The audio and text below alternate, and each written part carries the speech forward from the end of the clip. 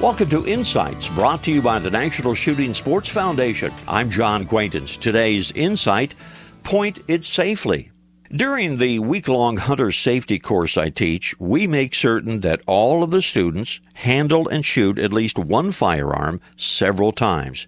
It's part of the coursework, and the hands-on demonstration of safe gun handling is part of the final test. If the students don't pass that portion, they don't get their hunter certificate, and they can't hunt. One thing I've learned repeatedly, though, is that folks who are unfamiliar with firearms tend to put their finger on the trigger. They also tend to be oblivious as to where the muzzle is pointing. Now, this is not a criticism, but it is a fact based upon observation. And I believe it is because that's what folks see when they see someone on television or in the movies handling a gun. The trick is, as an instructor, to quickly teach them about safe gun handling and then have them repeat what they have just learned.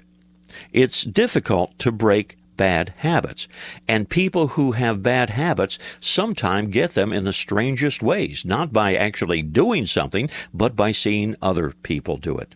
This reminder, visit us on the web at nssf.org/insights. Lots of information about the shooting sports and a chance to win a $500 shopping spree in NSSF's 50th anniversary sweepstakes. This is John Quaintance.